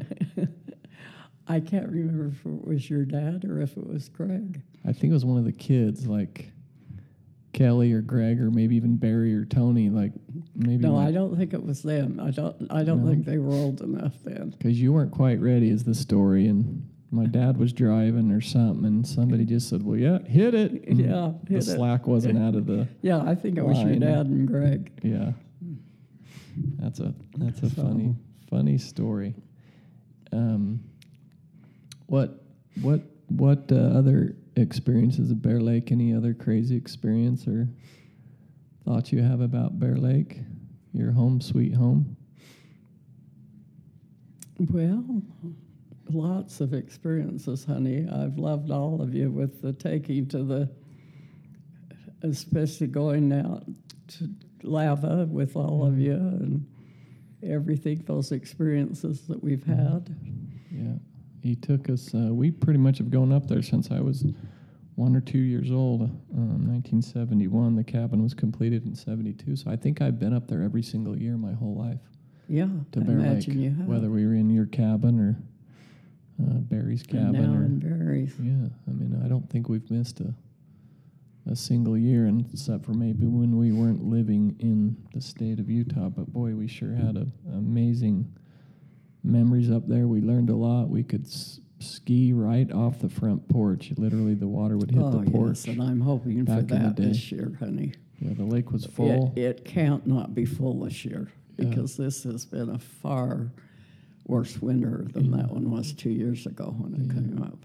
Yeah, we're hoping the water gets another 5 or 10 feet from the porch, and we used to jump right off the porch Kelly into the water. said it was up to, there's not much rock or anything along down south. But, of course, South End fills up first before we do. Yeah. It was still out quite a ways from the dock when they were there Saturday. Oh. Yeah, Bear Lake. It's Bear Lake, Idaho. It's a beautiful place, and she's got a cabin right on the water that's just almost to the north end where Fish Haven, about a mile away from the Fish Haven, Idaho. Tell me too, Grandma, what have you learned what has life taught you about taking care of yourself? You've been here for 96 years. What have you learned? A couple biggest lessons on what you've learned on how to take care of yourself. In what regard, honey? I don't know. Like, what have you learned over the years that you've been around longer than most humans on this planet? I don't think there's too many people I've around. learned there's a lot of hard work to it. Yeah. You gotta. And especially when you're trying to support yourself between marriages Yeah. and life. Mm-hmm. And then you outlive your money eventually, which is not a good thing. Right. But that's what's happening, But I've been very fortunate to have that opportunity to go back to Lehi with Marna purchasing the condo and me renting from her. And that's a very easy place to live, no stairs, no. It's, and so many wonderful people, and of course you meet them and then they pass away. That's the problem with 55 and over, you know. But it's been very good. It has. And you've been able to survive, Grandma. I mean, I don't think you've gone without yet. No, right? I haven't. I haven't, and I've been able to run both places, Yeah, So because you're in Lehi I felt fortunate because of that. half the year, Bear Lake half the year, and you can So- afford to do both. The cabin's paid for. And I'm not sorry that I've traveled as much as I have or anything. You would end up more money if you weren't spending like crazy. Right. But it's all been so worthwhile, everything I've done. I've enjoyed so much, and I'm not sorry for 1 minute of it, of what I've seen and done. Yeah, you've had a beautiful life. A lot of obstacles and hurdles and struggles, but you've had a pretty amazing life. You've been a fortunate young lady when you look back on it, right? And look how amazing you are. And I'm so happy that my children are as well set as they all are, Right. that they have been successful business people, Sure. all of them, Yeah. They're all and talented. have had good lives, lives. For sure. Do you feel like, Grandma, are you learning more about life now, or was there a particular time in life when you learned a whole bunch? You think I'm learning more at this age? I don't know. Are you learning more now in the last 5 years, or did you learn more the previous 10 or 20 or 30 years? Probably all the way along, honey, Yeah. with your lumps and bumps. Yeah. All those learning And opportunities. it's not been easy a Yeah. great part of the time. Yeah. Yeah. You've been through a lot on this. But, planet. I've made a lot of different friends A lot of them have passed. A lot of them you have the services of and then no longer have. That last one that's hit me so hard has been Nurse Ann. Mm-hmm. That has been a blow to me. Yeah. Her suicide. Yep. And she had a beautiful nurse taking care of her the last several years up at Bear Lake that would come by and take her shopping and take her to get her hair done. And she decided to move on a couple months ago. So now Grandma's going up to the cabin, and she's got to find some new, beautiful human beings to support her. And I'll see her running up and down those steps doing this and that. And yeah. It's really been a blow, because it was just like one of my own children. Sure, yeah. She really took good care of you. She was that good to me. She was another angel that showed up in your life, Grandma. That's right. Absolutely. And I've noticed that we've discussed the last few weeks or month or so that people are now showing up already. You're leaving to Bear Lake Friday for another 6-month adventure, and you've already got people offering to take you to get your hair done, to take you shopping. Yeah. It's amazing when you just trust the universe that things will just fall right into place, and the people that you need, they show up every day. It has done all my life. Yeah. And it may not have been just like the jobs, they may not have been the most moneyed or whatever, but they appeared when they were supposed to. Yeah. Right on time. Mm-hmm. No accidents. Always taken care of until you think you're not. It's just strange. And then my children have been so good to help out with the moves and and getting me back and forth to Bear Lake and doing whatever needs to be done. Yeah. I miss Kelly's help dreadfully, at this point. Sure. Yep, his health's a little under the weather right now, but here again, Grandma, I know he went up there this week and took his kids up there and got the cabin all ready, the plumbing ready, the dishwasher ready, and here again, a few more angels just falling right into place. Yes. And I know there's several other people that could assist you with that too. And it's not Kelly's job to do that the rest of his life. He probably is due for a break, right? Yeah. Let him rest and relax a little, and a little less stress on his shoulders, and let myself or Barry or Tony or whoever, we're happy to Barry's help out. been so good.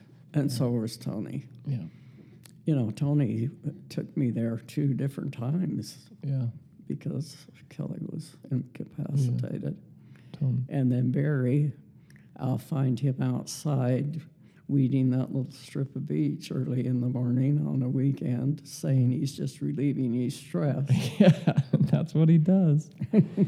He's always got a project, even if it's just pulling weeds or digging weeds. He's got to be moving. But Barry's my brother and older brother. Tony's my oldest brother, and they've helped Grandma out a whole bunch at Bear Lake. And I got amazing brothers, I got to admit. I'm a lucky human being to be dropped into such an amazing family. All my brothers are incredible. How about, Grandma, do you have any regrets on this, in this world as you look back on your 96 years on this planet? Anything you regret? Well, one thing that I won't mention, but other than that. Something that's rated R that you don't want to admit, Grandma, to the world? I don't think so. Yeah. Any other regrets other than the doozy that you don't want to discuss? And I don't even know what that is. So you got to have more than one regret, or maybe you don't. Any other regrets or things that you wish maybe would have gone different? I don't think so. I wish I could say, a regret was that I had to take the business down, but then no telling how long I would have survived running it either, And it worked out just fine. the cabinet company was great for a little while, and the U was a lot of fun, probably my most fun job out of the bunch of them for 7 years. Yeah. So. Well, there you go. You closed down your business so you could go have fun and just worry about you. You didn't have to worry about employees and paying rent, covering payroll, paying utilities. I mean, that was probably a huge stress reliever once you got done crying for 3 weeks and mourning, right? Yes. So there really was no problem there other than what you were thinking and believing for 3 weeks. So, don't you think? And you know, I was smart in paying the cabin off with his insurance, so that worked out just fine. Yeah. Haven't had that worry other than keeping it up, you know. But, So not too many regrets. I like that because if you got too many regrets on this planet, you're arguing with your past, and if you argue with your past, you're gonna have a little bit of pain to go along with. I wish my life would have been different, because if you sit in that, you sit in the past instead of sitting in the present. Yeah. So let's accept what happened in the past and be right here, right now. What advice, Grandma, would you give to, say, myself or your grandkids? And you know, you got tons of grandchildren. Yes, Any I have. Advice you would give us after and you've I been love here? them all, and I think that they're not living in a good age with all this electronics. I think they're missing out on a lot of fun. Yeah. I find even the dating problem and everything is so much different than it was. Yeah. You know, it seems like the fellows just aren't dating. They're just getting together as groups, you know, and having dinner or whatever, and they're missing out on a lot of things. Yeah. And then I don't know if there's as many high school dances as there used to be, and different things, you know, entertainment that we had. And we had a dance hall between Lehi and American Fork on that curve that you could go over to on a Saturday night with the date and the dancing. Yeah. It was so much fun, so much fun. Yeah. And I don't find the kids having that kind of fun anymore. Yeah, it's a different world, but I watch my kids, Grandma, and they sure are into technology, but I also watch them, and they seem like they're having a lot of fun. But mine are young, you know, they're 14 and 16, but boy, they sure seem to be happy and enjoying their life. So it's hard to say if kids are having fun or not have fun, but I'm sure a lot of kids are, you know, having their struggles. But I think every human being on this planet's probably struggled, no matter what year you were born or what generation you were brought up in. What generation. We all have our different struggles. I think we just picked to deal with a technology struggle that's currently exists. And you had your struggles. You dealt with the depression and with the depression, you know. And going to bed with a brick in your bed. And, I mean, we push a button and our houses are 70 degrees. You know, the indoor plumbing was such a blessing when you're living like we were in the country, you know. Different things that advanced as we have moved along. Yeah.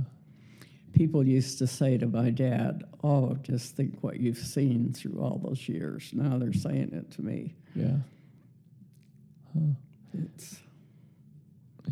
And I don't know that I've ever, you know, there's been the wars. That war was terrible. It took so many young people's lives and was very, very hard to get through at that point. Yeah. Wasn't easy. Yeah. I think this world lends us all some fun stuff to deal with. Different experiences, all for our personal growth. What's your definition of success? Well, I've never really cared for a lot of money, you know. As long as you've got enough to keep you and get by and have the things that you desire. You know, I never have wished for millionaire or anything, you know. Sure. I think with our coming of age in that period of time, you're lucky, that you advanced as well as you did through it all. Yeah. When it comes to money making. Yeah. And that's what affects, your Social Security and everything, is the fact that you didn't make the money that people make now. So that has been quite a difference. Yeah, for sure. Of course, things aren't as expensive then as they are now either, Just think what homes have. Skyrocketed. Especially here in Utah, the prices are becoming pretty almost unbearable for these young kids that are coming out of college and trying to succeed. But so what is your definition, Grandma, of success? Does it have to do with money or what? You've been around for a long time. Is success money, or is it success peace of mind? Well, money is, I'm just been happy that my children have made the success of their lives that they have, so that I don't have them at home living with me or anything and trying to help raise their children, Right. which is happening to a lot of families at this point. Yeah. Huh. And then the drug addiction has been terrible for people. Yeah. Yeah. Trying to cope with children or grandchildren or whatever that are going through that phase. Yeah.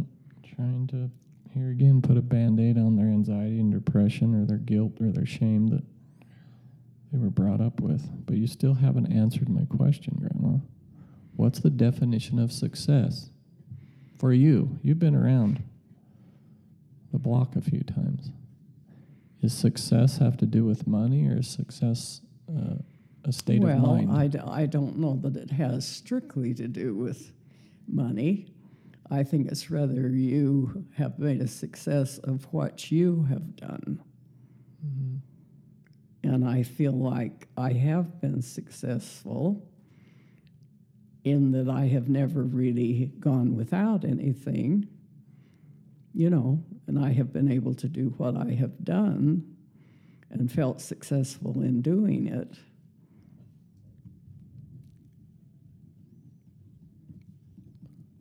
So you're just glad that you were successful and were able to get by financially, and it helped you cope. Yeah. Basically, yeah. Would success, though, be like just being happy? Is that successful if you could take money out of the equation? To be happy without money? Yeah. Is that possible? I don't know in this day and age whether it is or not. I don't know either. I don't know, because it's taking so much. And I thought about that when I heard of the black man that spoke at the college graduation the other day, the richest black man in America. Mm-hmm. And for him to offer to pay off all those college loans for those people. And when some of them said their amount, it was unbelievable. Yeah, it's incredible. College debt. Yeah. And how do you cope with that in today's world and try to have a home and a family and whatever? Because I know my internist was still paying off his college loans at the time I stopped going to him 15 years ago. Yeah. Because of insurance, when I had to change insurance. Yep. I think, Grandma, over the last 10 or 15 years, 20 years, 30 years, that college has become such a huge business. And the world has kind of pushed us to believe that without college you can't be successful. And, I don't know if I believe that anymore, not with some of the professors and what they peddle. Mm-hmm. I don't know. I think a better thing would be trade schools, which they kind of, they haven't been really as successful as you hoped they would be. Yeah. Because that's where the money is made, is in the trade you're in, right? Sure. Yep. Yeah, I think trade schools are a wonderful, wonderful idea, but just my story is that the college has become such a business that we've been pounded into our brains that every single kid on the planet, if they don't get a college degree, they can't be successful financially and make money. But I'm not sure success equals financial you've gains. been very successful. Yes, I have been very fortunate, but I'm not sure successful by making money has made me happy. That's kind of why I asked the question, Grandma. It took me the last 3 or 4 years of doing some soul searching that money's not the key to my happiness. It's understanding my crazy mind and the way that it operates. And when I can understand my mind, that's success to me. So that's why I like asking the question, because I'm not sure, but maybe need a little bit of both. I know not the sure money I helps. gave you the answer you want, but I don't know what other way to think about it.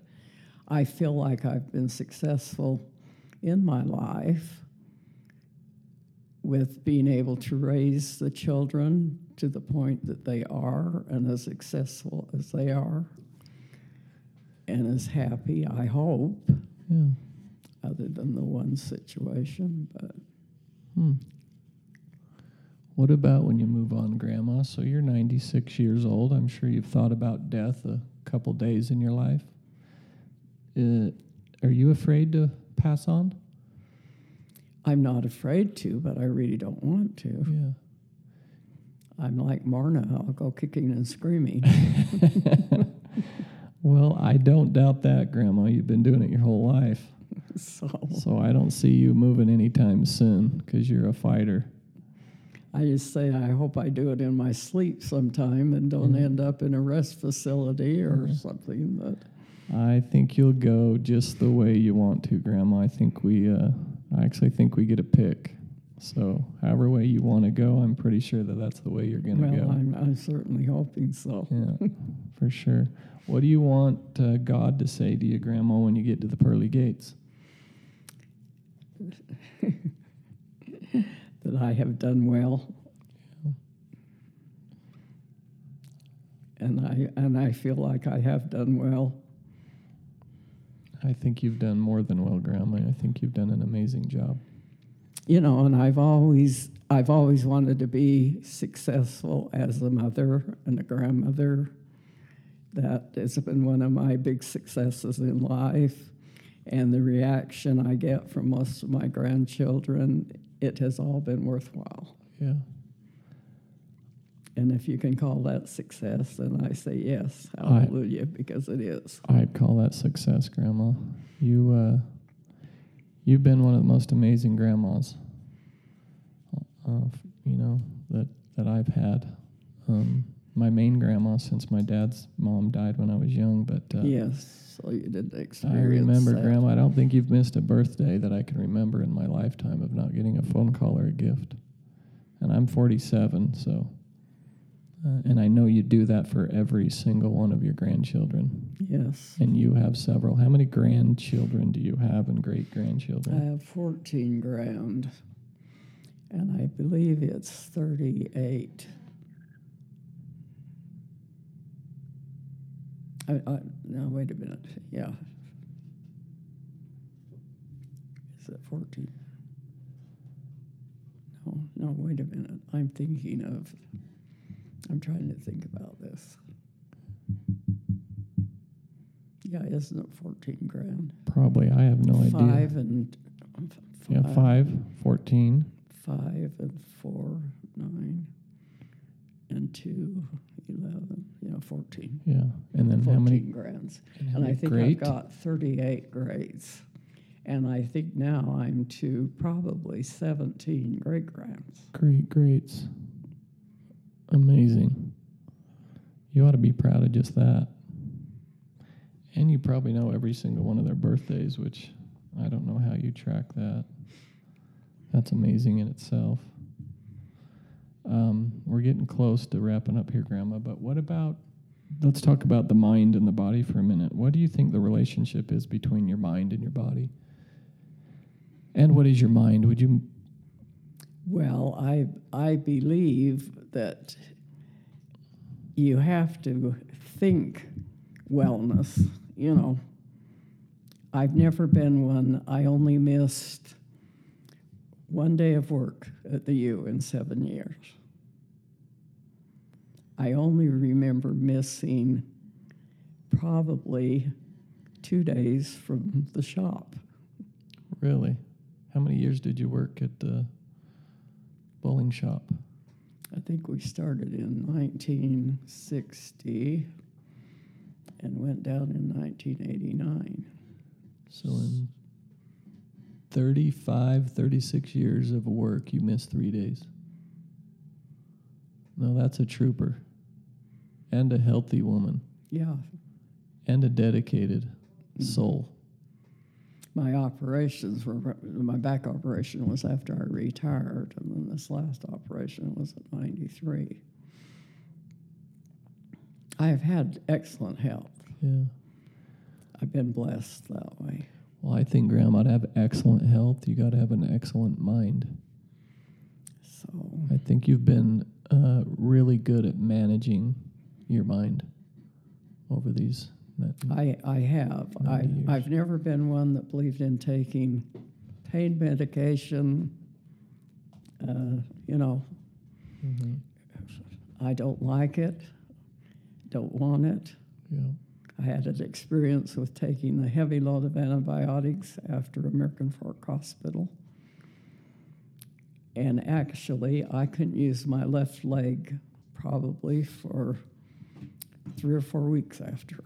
And I blame it to the heavy dose they gave me. And then if you ask a doctor that, they won't say anything, of course, about another doctor. And so, you didn't get any satisfaction with whether that could have done it or not, but the acupuncturist helped with that situation. But And how has your diet been, Grandma, over the years? You've been a pretty good eater, haven't you? Yes. Your whole life? Mm-hmm. Yeah, I've had weight problems off and on, but I've worked with it and accomplished what was necessary, because Mother's family was a large women in the family. Yeah. So we had that type of genetic. I think Louine took after Dad's mother with her size, where Borna and I was more the tailor end of it.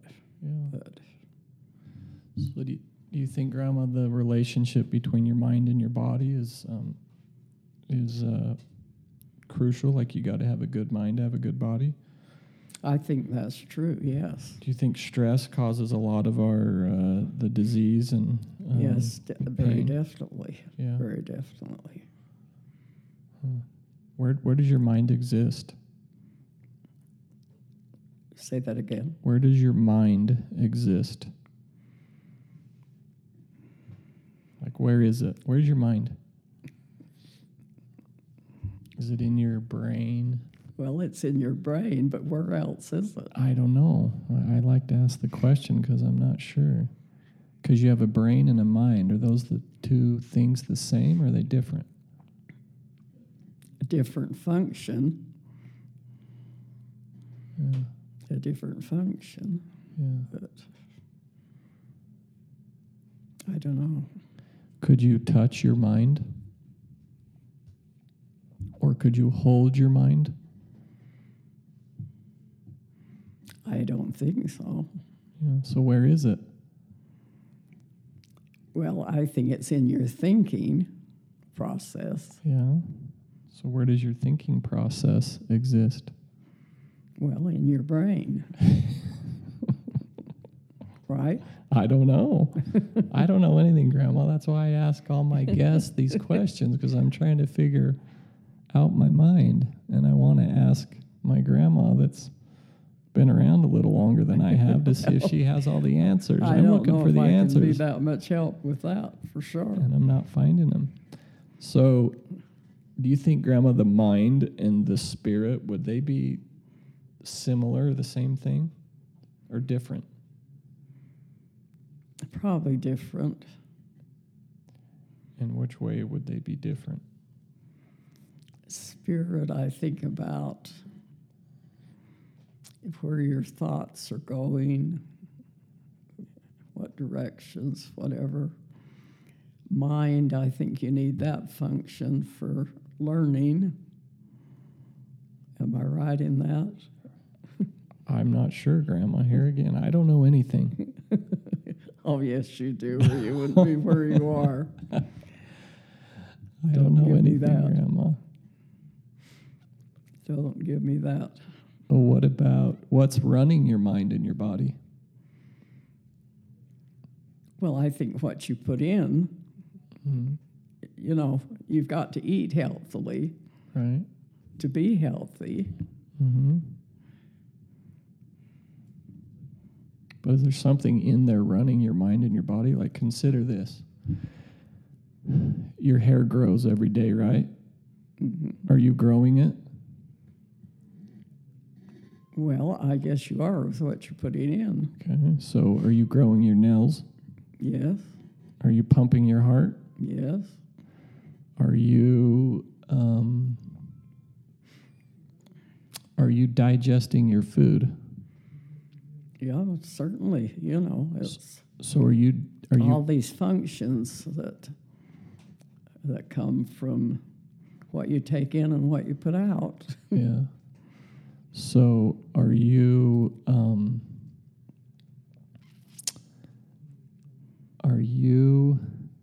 doing it, or is it just a happening? Well, I don't know if you're ever quite sure about that. You're doing the eating and the whatever. Yeah, but so do you sit there and think about, hey, blood pump, hey, heart pump, hair grow? Like, But I don't think you're creating your own heart pumping. I'm not sure. Something. Yeah. So what's doing all that? Well, your higher power, more or less. Yeah, maybe. Maybe. Is that maybe your spirit that's running all those bodily functions, if there's such a thing as a spirit? I don't know, Brandon. I wish we do that. I wish we did know exactly. I wonder if there's something bigger than us, Grandma, that runs us. Well, I'm sure there is, or we wouldn't function like we do. Or do we think we're doing it? Just you're put here to learn and to process and to get through life. Yeah. Yeah, it's kind of... And it's not easy. Yeah. It's not the easiest thing we'll ever do. No, I think we're down here. I call this Earth School, Grandma. We come down here and use this vehicle to learn, and then we go back to where we came from. But I'm wondering what goes back there. Do you believe when you leave here, Grandma, do you take your mind with you? Oh, I certainly hope so. Yeah. I certainly hope so. Yeah. I've wondered when I get there if he'll be 48 and I'll be 100. Yeah. Well, we talked about that earlier. Your mind never changes. It always feels the same. That's why I say, where's the mind? Because if it's in your brain and you die, does the mind stay in the brain? Or does the body just die and the mind goes with the spirit? So you just don't know You don't know. what's going to happen. You don't. But I like the thought that I take my mind with me and it continues on. Oh yeah, I'm sure we do. I'm sure we do. Yeah. It would be interesting to know what we're going to get into. Yeah, sure is, huh? It's fun to talk about and think about. And you know, I've heard of people that say they have had the choice of coming back after a bad operation or something, and death at their doorstep, and they had the choice to return. But I've never talked to anybody personally. I've read books, but never talked to anybody personally. Yeah. So if it was your last day on Earth, Grandma, what would you want to do the last day? Would you make any phone calls, or what would you want to experience if you could pick your last day? Well, I would hope that I know all my children are happy and well at the time that I depart. I don't need them all around my bedside, unless I have a bedside where I'm ill. But I hope I hope they aren't sorry. I hope they can rejoice that I've lived as long as I have and that I've had the attention I've had from them. And anything you would want to do in particular, or where you'd want to be? That I haven't done, you mean? Yeah, or just even if you have done, like what would you want your last day to look like? Oh, just to be a happy day.